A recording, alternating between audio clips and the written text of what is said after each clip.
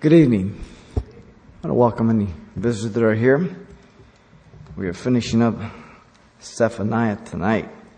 If you have a Bible, why don't you turn to Zephaniah chapter 3, please.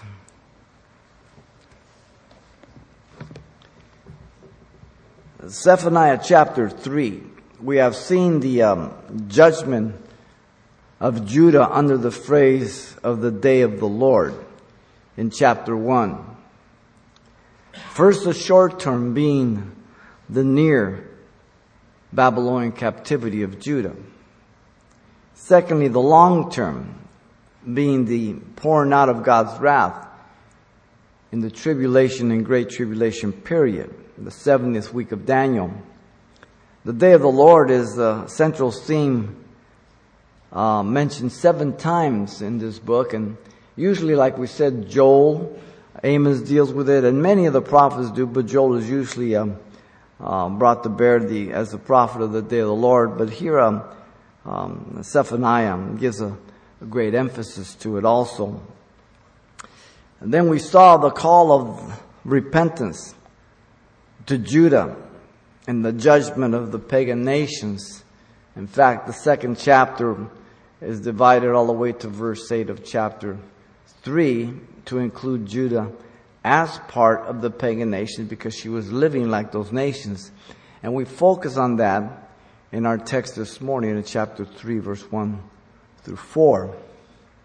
In that second chapter, you see the Philistines, the Moabites, the Ammonites, the Ethiopians, the Assyrians. We saw in our study of chapter 2 that many of the prophets have a list of Gentile judgment pronounced upon them, so that Zephaniah is not the only one. Now in the third chapter, Zephaniah deals with the restoration of the nation after God's judgment is executed upon her. So there was again the short-term return from Babylon. This is very clear in the book of Jeremiah, as he gives us the exact 70 years. Daniel praying to God when the 70 years were almost up, according to the book of Jeremiah. He sought the Lord on how God would use him, and God gave him the 70th week of Daniel, of the first coming of Jesus, riding in Jerusalem, on a colt, on the foal of a donkey, fulfilling Zechariah 9:9. And then also the long-term fulfillment on the second coming, the fact of the 7 years of tribulation in which the Antichrist will rule. And in the middle, he breaks that covenant as he enters the temple and declares himself God. And Paul the Apostle speaks about that very clearly in 2 Thessalonians chapter 2. And so some of these Old Testament prophets, minor and major, God gave them incredible insight into things that, again, they were not the source of. Often people say, well, the Bible is just a book written by men. Well, how do you explain the accuracy of future fulfillment of prophecy when it comes to pass? Prophecies that spoke about hundreds of years, thousands of years ahead of time, and then they come to pass exactly. You can't explain it. They aren't the source. 2 Peter chapter 1, verse 19 through 21 tells us very clearly that the men of old did not speak of their own impulse or origin, but they were literally carried along by the Spirit of God, so that when they spoke and they recorded God's word, it was God's inerrant, infallible word, not their own. They were not the source. They were merely the channel. And Paul again affirms that the revelation of God is literally expired from God in 2 Timothy 3:16 and 17. All scripture is given by inspiration, theopneustos, expired from God, is profitable for doctrine, correction, instruction, that the man of God may be thoroughly furnished unto every good work. The Old Testament bears witness over and over again that it's God's revelation. Take the first verse of Genesis. In the beginning, God created the heavens and the earth. That's not a declaration for a discussion. It's a proclamation of fact. And then he gives you the condition of the earth prior to the creation. Darkness was upon the face of the deep. And then the process of creation, the first, second, third, fourth, sixth day. One chapter. Few supplementary details about the creation of man in chapter 2. They have to put back in chapter 1. But if you or I would have written Genesis, the details on creation would have taken 100 volumes. Because we would have wanted people to know how smart we were.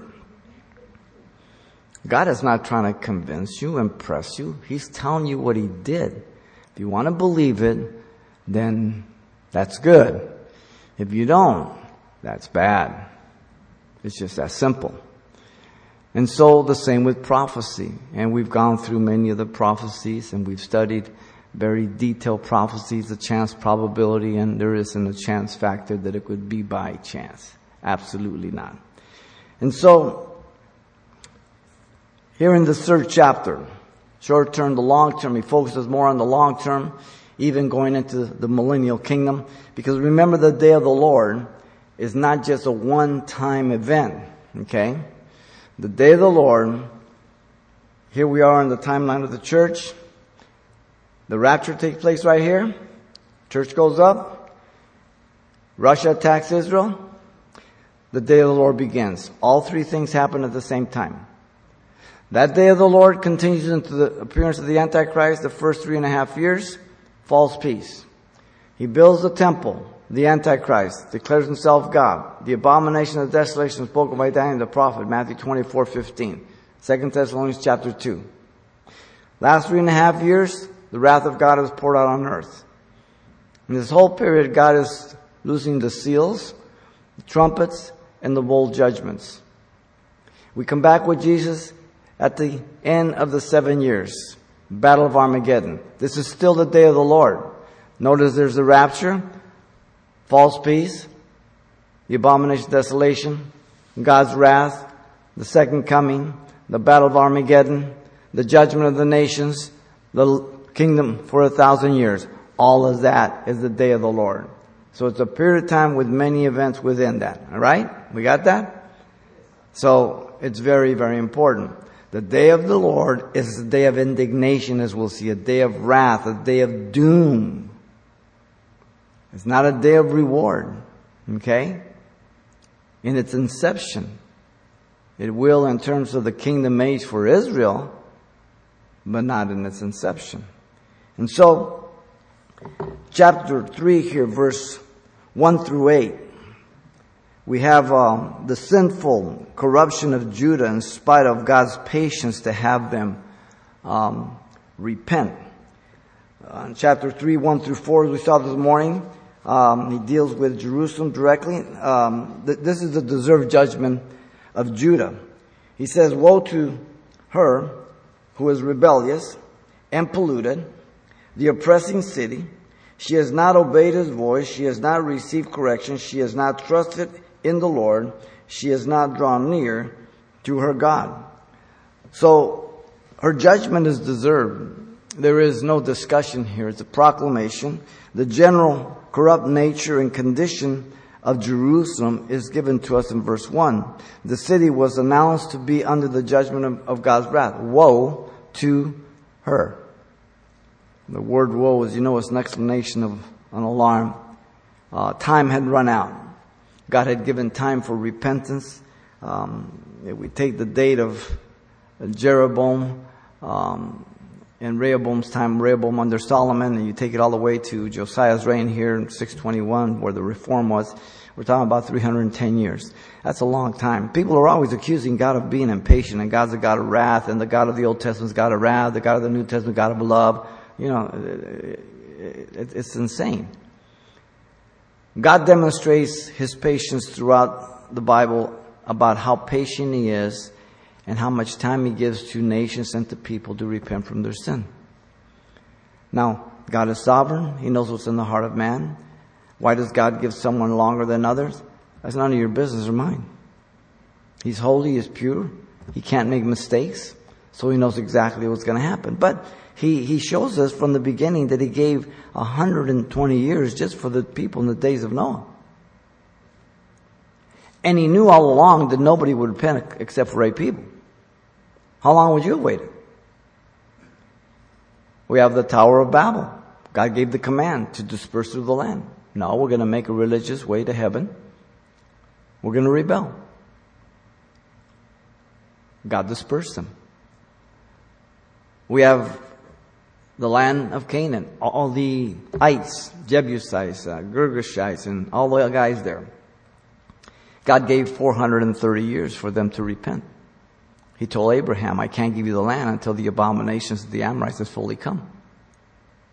So God gave in a way that we don't know 430 years for them to repent. That means by implication that God, in a way that He has not revealed to us, told them to repent and gave them time to repent. And when they crossed that line after 430 years, meanwhile God was building a nation in Egypt, delivered them, judgment on the gods of Egypt to demonstrate there are no gods at all. And He used Israel as the instrument of His judgment as He gave them over the land. And He tells them, the land vomited them out because they were corrupt, they were perverse, they were ungodly. If you do the same, the land will do the same to you. And you can go book by book.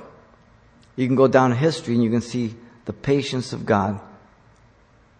But Romans chapter 1 is very clear that the judgment, the wrath of God is poured out every day against ungodliness. We just don't always know it's God's hand. And that's good. But He's continually dealing with people. And so, woe is judgment. They're not on a horse. It's judgment. Jerusalem was living like the other pagan nations, so God would judge her as the pagan nations. Jesus pronounced woes to the Pharisees and the scribes in Matthew 23. Woe to you Pharisees. And He goes, woe, woe, woe. And He just goes down the line. Because they had the greater responsibility being the quote, quote, leaders of Israel. The scribes, those who dealt with the law, with the transferring and of the scriptures and the copying and the interpreting and the teaching and all. And they were abusing their position, their authority, and ruling over the people, and making the temple a personal enterprise. And Jesus pronounced those woes on them. Now the city was rebellious, dubious, self-willed, unpredictable against God. There was no faithfulness. It was polluted, defiled, desecrated, contrary to their God. Remember in the Mount Sinai, they didn't want to go near the mountain. Moses said, come on, no, you go talk to God and then you can talk to us, but we don't want to talk to God. The city was oppressive, exercising power and authority over people in an unjust way. It's the golden rule. Whoever has the gold rules. People who have power, they will exercise it. Men and women are not good in and of themselves. Jeremiah is very clear that the bent of man is towards evil. We do have a potential for good because we're created in the image and likeness of God. But our bent is towards evil. Just watch your little kids when you bring them home from the hospital. Watch them real close. And watch what they will do. No parent ever teaches the 1-year-old to go over to another 1-year-old and to push him down and take his toy. You have to teach him not to do that. Just the way it is. You tell your son who's 12, give your brother half of this piece of cake. He cuts the cake. Compares them. One's a little bigger. So, he evens it out, takes a bite, and now he gives his brother the other half. He wants a little more. It's just the way it is. So we don't want to deny the goodness that God gave us the potential for, but we certainly don't want to deceive ourselves thinking that goodness is our bent. It is not. James says, where do wars come from? Then they come from your members you desire to have, you can't have, so you kill and you destroy. It's the way it is.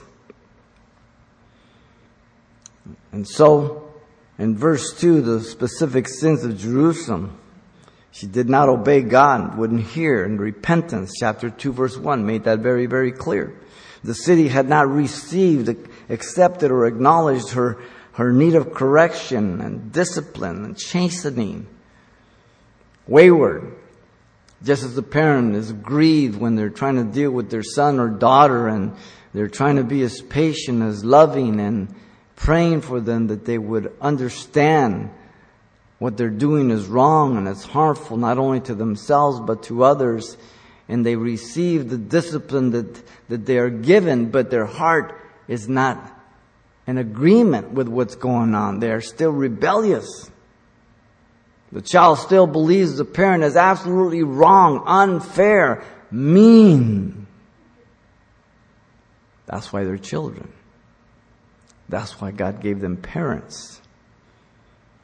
Today, if you look at any announcement on television, they use children to instruct the adults. The adults are the imbeciles. The children are the wisest in the world. Take the shot that they want to force upon your young daughters of papilloma. That new, I forget the acronym on that thing. And they say, well, Mom, if you would have known, I wouldn't have got cancer if you would have. Well, don't be messing around. If you're not immoral, you won't have to worry about it. You don't need the shot, just be moral. It's simple. And what is in that shot that you want my daughter to take it? It's an amazing world we live in, ladies and gentlemen. And so it's the children that are instructing the adults, right? It's even more evident in technology, right? They know we don't get it. Right? As my grandson, show me. He grabs it. Don't grab it. Show me. They want to do it and give it to you. No, you show me. It's a whole different world. And so here again, that obstinate heart, this is the city being personified. The city had not trusted God, having confidence, dependency on the Lord, moved completely away from Him, and not drawn near to approach God. Not only if she did, wouldn't be able to because of her sin, but her desire was not even there. We've talked about the love of the espousal. What happened to it? What was it when you were out there in the wilderness after me? Just like a relationship with a man and a woman, and they first start dating and they pursue each other, and then they get married, and then they cease cultivating that love and that relationship, and things get weird. Other things start attracting you. Other things start pulling at you. And things happen. This is what happened to Judah. And remember that God had been warning her all along by her sister in the north. But she didn't pay heed. You see, the thing is that we look at others, we always say, well, that won't happen to me. And if you are confident in yourself and not relying on God, it will happen to you.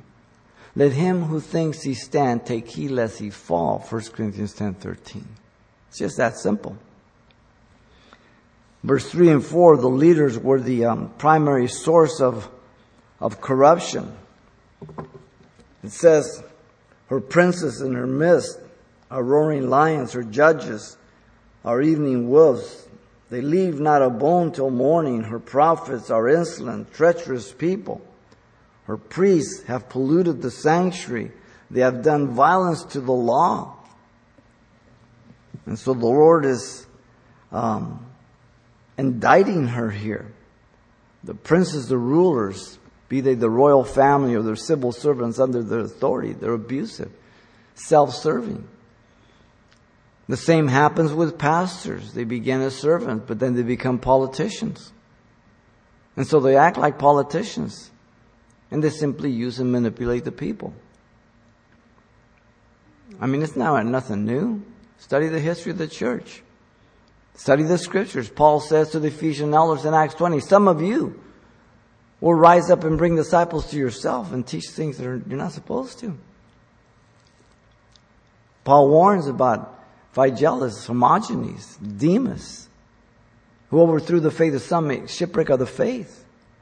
Demas loved this present world and left me. And so the warnings are all through Scripture. It happens in every generation, nothing new.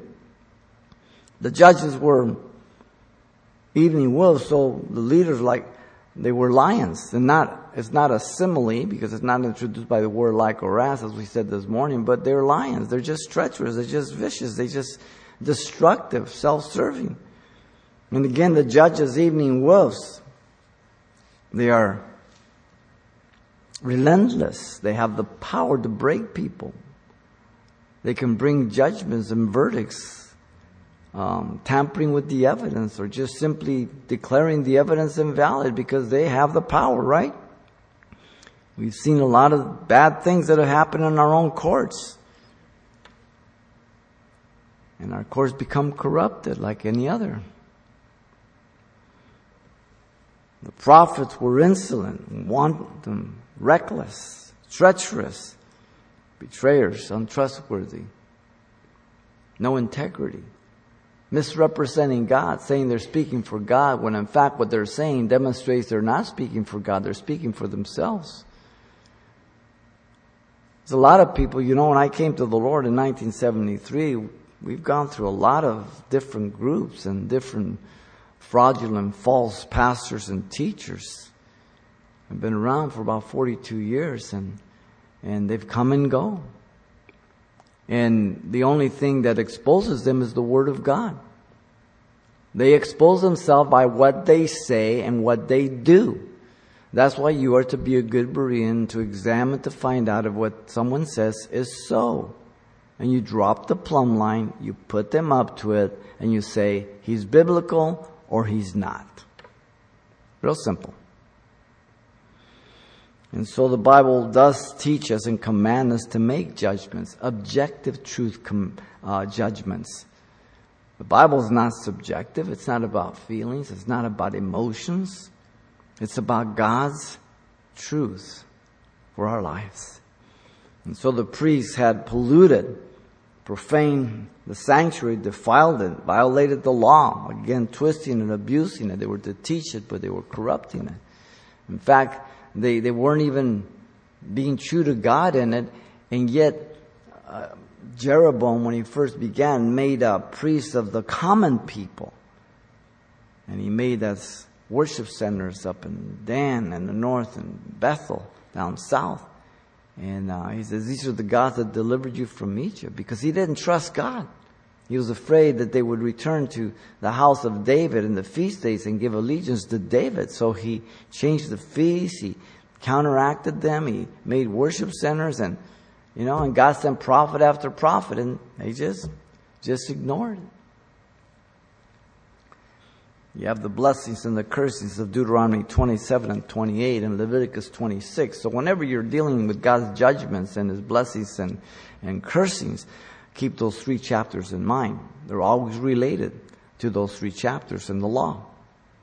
In verse 5 to 8, you have the diligent patience of God. In verse 5, he says, the Lord is righteous in her midst. He will do no unrighteousness. Every morning He brings His justice to light. He never fails, but the unjust knows no shame. So here in the midst of all this evil and everything, the Lord is righteous.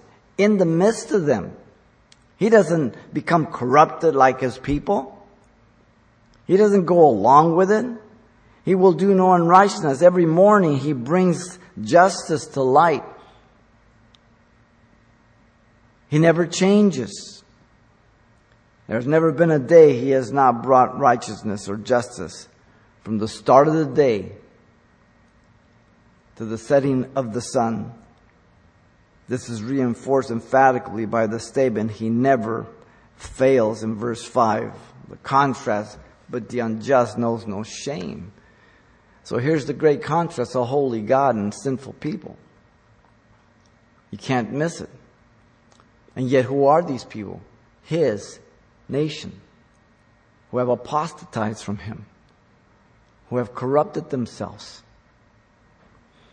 You know, it's always interesting to hear some people share of people who brought them to Christ and how they were praying for them and they witnessed to them and they were such great faithful friends or witnesses of the gospel, and they shared with them. And that now, to their own sadness, those people that brought them to Christ, they're back in the world. They don't even believe in God now. And that happens at times. It's amazing. Jesus in John 15 says, "You must abide in me." He gives the illustration for fruit bearing, but then he moves into the application and he's talking to his disciples. If you do not abide in me, you will be cut and cast in the fire. Study it very, very careful. If there is no chance of not abiding, why would Jesus bring it up? Simple. Okay? All the warnings are to believers, not non-believers. Non-believers are dead. You don't tell non-believers to abide. You tell believers to abide. It's just that simple. Verse 6 through 7, you have the holy justice of God. It was revealed to Judah. I have cut off nations. Their fortresses are devastated. I have made their streets desolate, with none passing by. Their cities are destroyed. There is no inhabitants. So here again, God was out of His way to make sure that they knew when He was bringing a judgment to other nations that it was because of their manner of lifestyle and their refusal to repent. And He says, learn from this. You have the evidence of my character. This is how I deal with people and nations. And God, here expressing in verse 7, He discloses a thought on how Judah should have responded to God. He says, I said, surely you will fear me. As they saw Him devastate nations and cities and streets are empty. Surely you will fear me. You will receive instruction so that her dwelling would not be cut off. Speaking about Judah. Despite everything for which I punished her, but they rose early and corrupted all their deeds. So God is saying here, I've gone out of my way more than anything else to try to be patient, to turn you, to done everything, and you just have said, no, no, no, we will not repent. You remember Isaiah chapter 5. He gives the parable of the vineyard, right? He says, I hedged you in, I watered you, I fertilized you, and I did everything. I was expecting these nice, healthy grapes. What did I get? Sour grapes? What's He saying? It's not my fault. I didn't predestine you to walk away from me. You walked away from me. You did not abide. You see, because if you believe in eternal security, in terms that God predestines some to be saved and some to be damned, then you have to fault God for being unjust and unholy. Because if He predestined a few to be saved, and then predestines the majority of humanity to be damned, when both parties deserve hell, then you have to conclude that God's not holy. He's not good. He's not just. You can't have it. The only way God can maintain His attributes of holiness, goodness, and kindness, and justice, and perfect judgment is that He died for all, and all will have an opportunity to repent. And those who do not repent, the guilt and the burden falls on them, not on God. I said a couple of weeks ago that sinners are the deciding vote. God votes for the sinner to go to heaven. Satan votes for you to go to hell. Which way you want to go? If you don't repent, you vote to go to hell. If you repent, you vote to go to heaven. It's simple. You don't need a PhD. He told Adam and Eve, the day you eat, you'll die. Now, if God predestined Adam and Eve to fail, then how can He judge them justly and punish them for something He predestined them to do?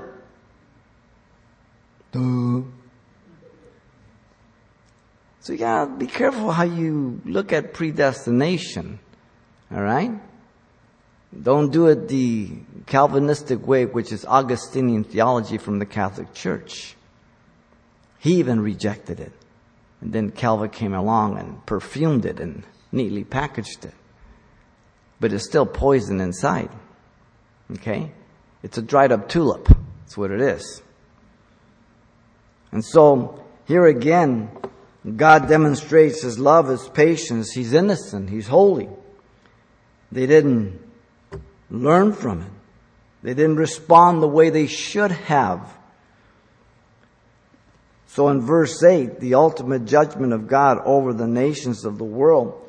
In the division of this, verse 8, most divisions are there, but verse 8 could be transitional. It's still hooked to the first 7, but it also is a transition that prepares you for the millennial kingdom that starts in verse 9. Okay? Because he says here, therefore, conclusion, wait for me, says the Lord, until the day I rise up for plunder.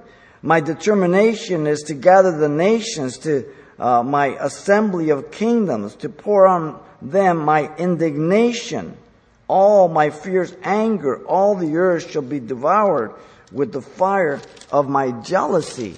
That is the day of the Lord, after He removes His church. So it's transitional. So the division from 1 to 8 is accurate, and then 9 on down.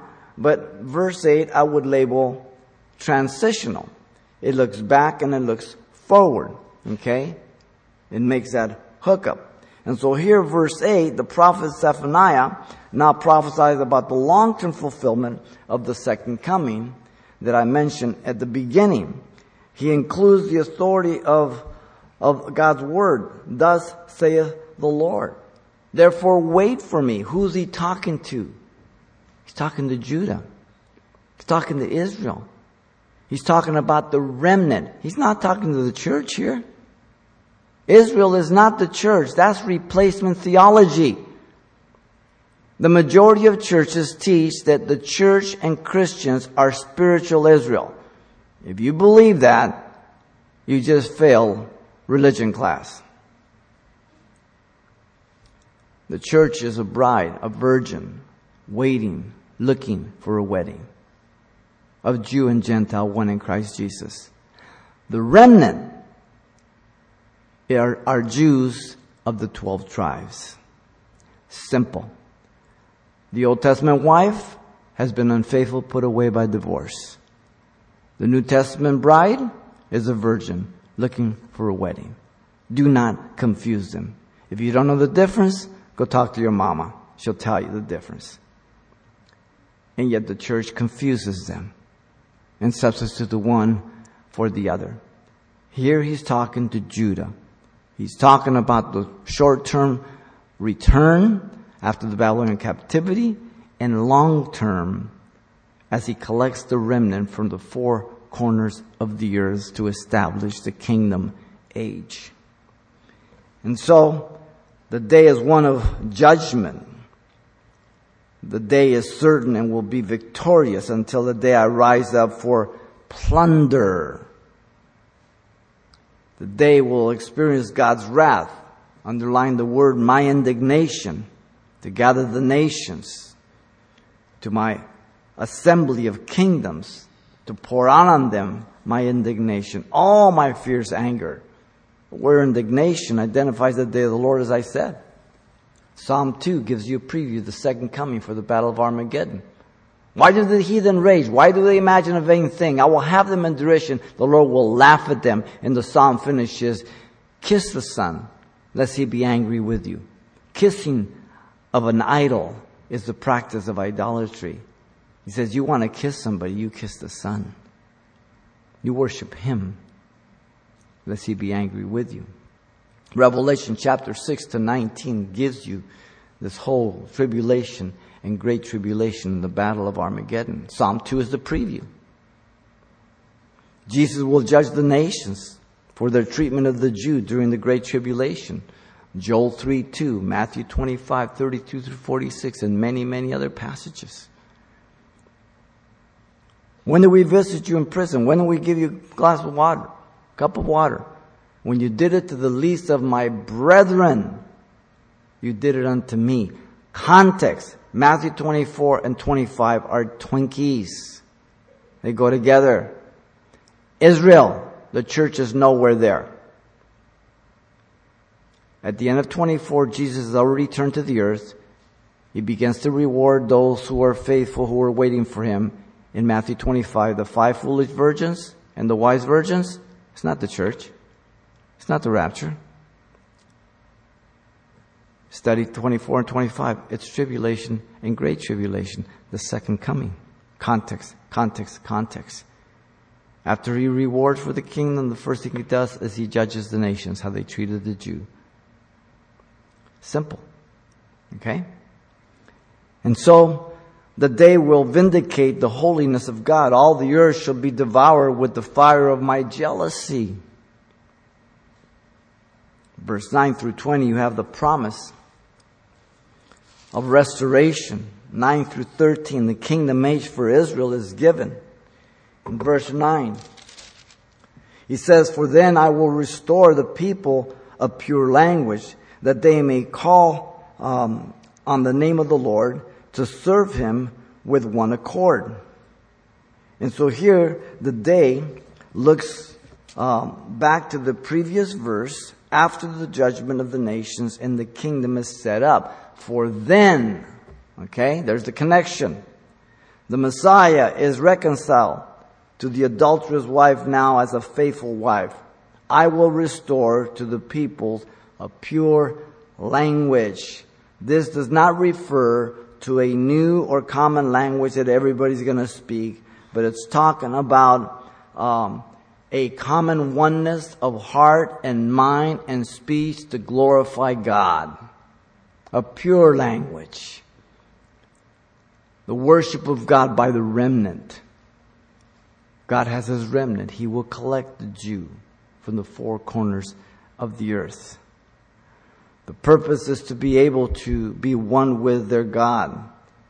To enable them, listen, that they all may call on the name of the Lord Yahweh.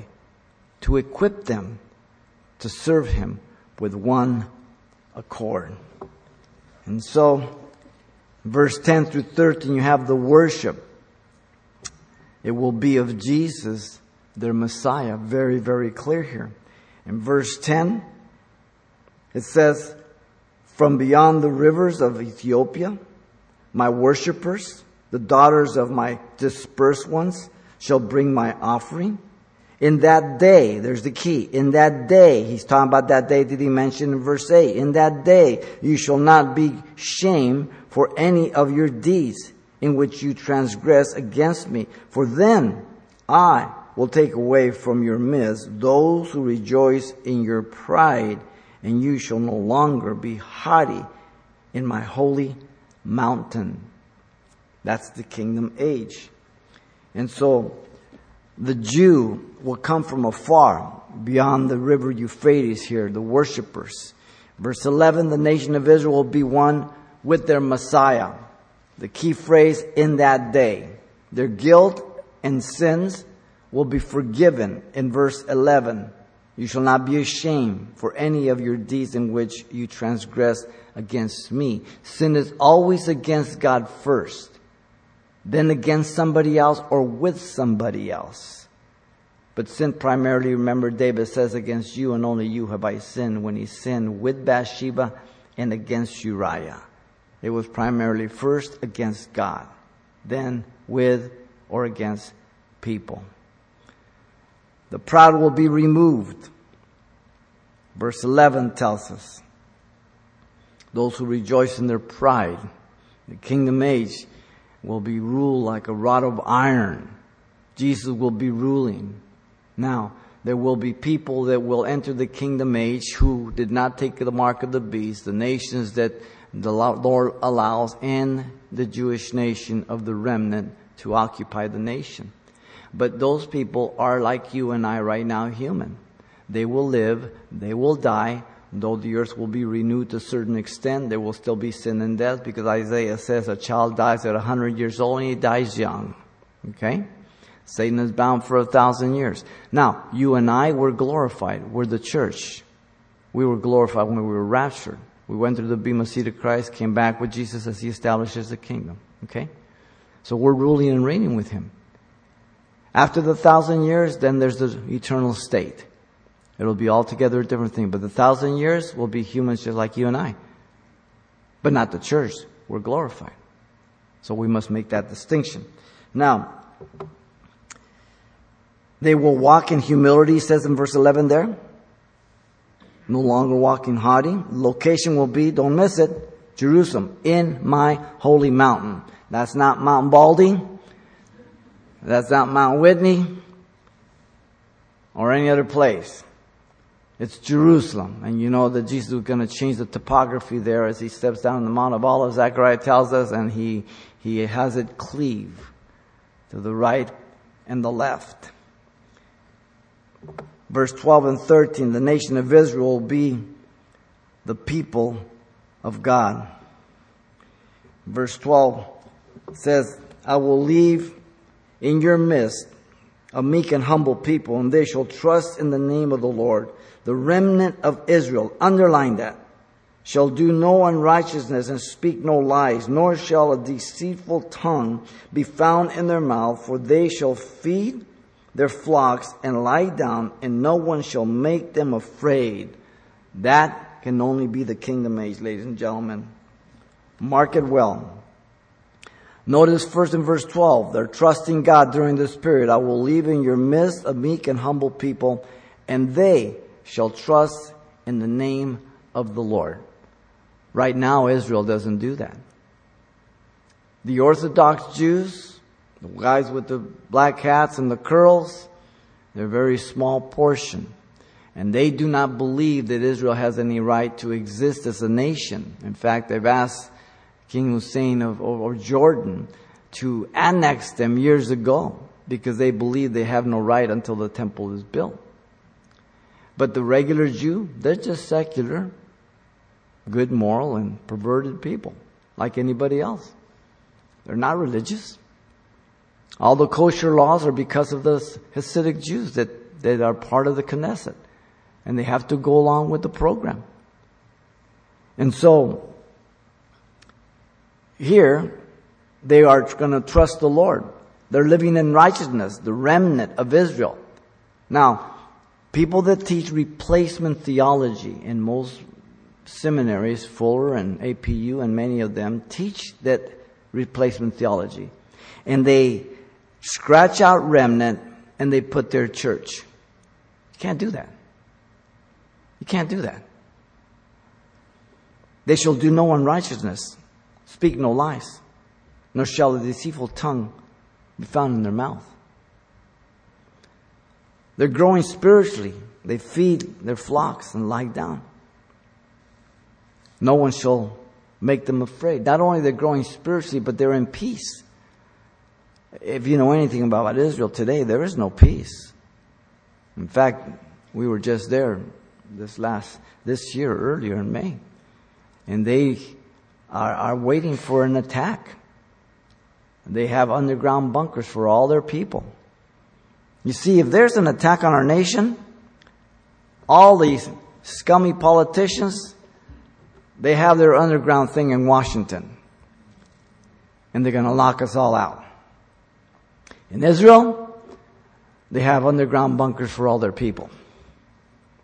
Big difference. Okay? And so, here they're in safety. Right now, Israel's not in safety. They are waiting to get hit. They are prepared. Verse 14 through 20, you have the praise in the restored kingdom here. 14 and 15, celebration of the remnant in the kingdom. Don't mistake it.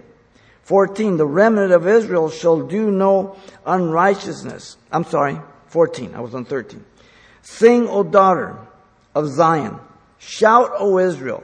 Be glad and rejoice with all your heart, O daughter of Jerusalem. The Lord has taken away your judgments. He has cast out your enemy, the King of Israel, the Lord, Jesus Christ, is in your midst. You shall see disaster no more. Wow. A time of celebration.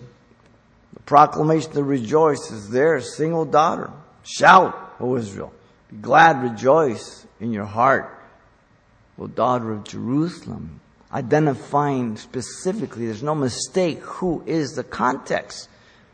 It's not the church. Not the United States. Not New York. The reason for her joyous celebration in 15 is that he has pardoned her from judgment.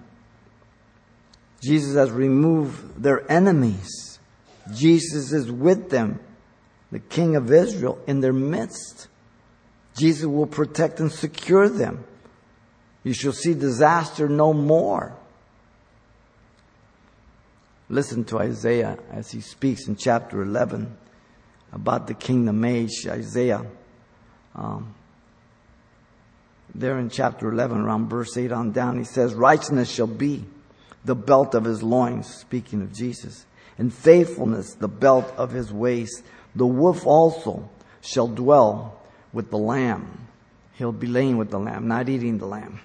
The leopard shall lie down with the young goat, the calf and the young lion and the fatling together. And the little child shall lead them. The cow and the bear shall graze. Their young ones shall lie down together. And the lion shall eat straw like the ox. The nursing child shall play with the cobra's hole. And the weaned child shall put his hand in a viper's den. They shall not hurt nor destroy in all my holy mountain, Jerusalem, Mount Zion. For the earth shall be full of the knowledge of the Lord Yahweh, as the waters cover the sea. The context is the kingdom age, ladies and gentlemen, as we are ruling with Jesus Christ. The animal kingdom will be reverted back to the pre-Adamic state, even though one aspect of creation is not reverted. The serpent, it will eat dust all the days of its life because it was the instrument. We've spoke about that before. In verse 16 through 20, you have the exaltation of Jerusalem in the kingdom age. In 16, he says, in that day, there's a key again. The context is still the same from verse 8, right? In that day, it shall be said of Jerusalem, do not fear Zion. Let not your hands be weak. The Lord your God is in your midst. The mighty one will save. He will rejoice over you with gladness. He will quiet you with his love. He will rejoice over you with singing. If you are a parent, you know exactly what this means in verse 17 when you're speaking about your child who has had a rough day or a bad dream or a bad day of school or some bully has pushed him or something, and then he comes home and you comfort him. You know this is not going to happen to you. You're okay. I am here. Wow. 18 says, I will gather those who sorrow over the appointed assembly, who are among you, to whom its reproach is a burden. And so in 17 and 18, he is there in the midst of their present. He is their salvation. He is overjoyed with them, and he is their comfort. And he will sing and shout about them. He will rejoice over you with singing. He will comfort them. Verse 18, the Messiah will relieve and take up the care of the downtrodden. Verse 18, the kingdom age is occupied by people that, as I said, have sin nature. I will gather those who sorrow over the appointed assembly, who are among you, to whom its reproach is a burden. Once again, there's a big difference between living without Jesus Christ now and living with Christ. In the world you shall have tribulation, be of good cheer, but I have overcome the world. So, the best way to go through life's difficulties is to go with Jesus. In the kingdom age, it'll be much the same thing. There'll still have to be a dependency on Jesus Christ by the people who occupy the kingdom age. Not us. We are glorified, the Church of Jesus Christ. In the kingdom age, in verse 19, he says, behold, all at that time, it's still that day, I will deal with all who afflict you. I will save the lame and gather those who were driven out. I will appoint them for praise and fame in every land where they were put to shame. So God gives presence to the Jewish nation. It will be a rule of justice. Jesus will be the solemn judge. Jesus will remedy any injustice towards the remnant. Jesus will care for the welfare of the remnant also there in verse 19. And so they will be looking to Him once again as they did when He brought them into the land. In verse 20, He says, at that time, once again the context hasn't changed. At that time, I will bring you back, even at the time I gather you. For I will give you fame and praise among all the people of the earth when I return your captives before your eyes, saith the Lord. And so God will allow the millennial kingdom to fulfill all the promises to the Jew. And the Gentiles will serve the Jewish community. As you look at all the material of the millennial kingdom, we don't have time to go tonight, but we've gone through it in our series. And that's just the way it is. Some people don't like that. Well, it's the kingdom or hell. Which one you want? It's really an easy choice, right? And here again, the context is the kingdom. At that time I will bring you back, gather you. Short-term Babylon, but here's the kingdom. Jeremiah 25:11 and 12. Jeremiah 29:10. Long-term wise, back in the law. Deuteronomy 30 verse 3 through 4. Isaiah 11:12 we've mentioned. Jeremiah 31:8. Micah 2:12. Daniel 9:2. And many, many others. Matthew 24, I will gather you from all over the world. You'll gather the elect. The elect in Matthew 24 is the Jew, not the church, not the Christian. Context will tell you who the elect is. There's the elect of Israel, there's the elect of the church, and there's the elect of the angels. So what's the context? And notice the authority. It's divine, says the Lord Yahweh. So everything that we read for these 3 chapters, just 3 little chapters, it's so full of such prophecy. The number of prophecies I mentioned to you. Incredible. Over half of them have to do with the captivity by the hand of Babylon, but the others prophetically in the long term wise. Because this is divine revelation. This has nothing to do with Zephaniah, but has everything to do with being the instrument of God, whose name was Zephaniah. But it is God's Word. The Bible has been around for quite a long time, ladies and gentlemen. And men and women have tried to destroy it, to burn it, to get rid of it, to marginalize it. And they are gone, and the Bible is still here. It's simple. If God is able to give us His Word through revelation, He is able to keep His Word from destruction. Trust me. And so, next time you read Zephaniah, maybe you have a better idea of how wealthy you are, having these 3 chapters go through your heart and your mind. As God has revealed incredible things that will not fail. Lord, thank you for your love and your goodness. We love you. We thank you, Lord. What a privilege it is to study your word, to read it, to be able to just see you work in the life of each of us, Lord. And for you to do a work that no one else can do. We thank you. We thank you for your faithfulness these 36 years, how you continue to bring people, how you continue to save, how you continue to just transform lives in their marriages, in their single life, in every area, Lord. We thank you. As you're praying, if you're here tonight, if you don't know Jesus Christ as your Lord and Savior, God has brought you here to be saved, to repent of your sins. Maybe you're over the internet watching tonight, then right where you sit, if you believe Jesus is Christ, who became man to die for your sins and rose from the dead, then you can call upon Him and be saved by grace through faith. So this is your prayer to God if you want to be forgiven and be a child of God. You can repeat after me. Father, I come to you in Jesus' name.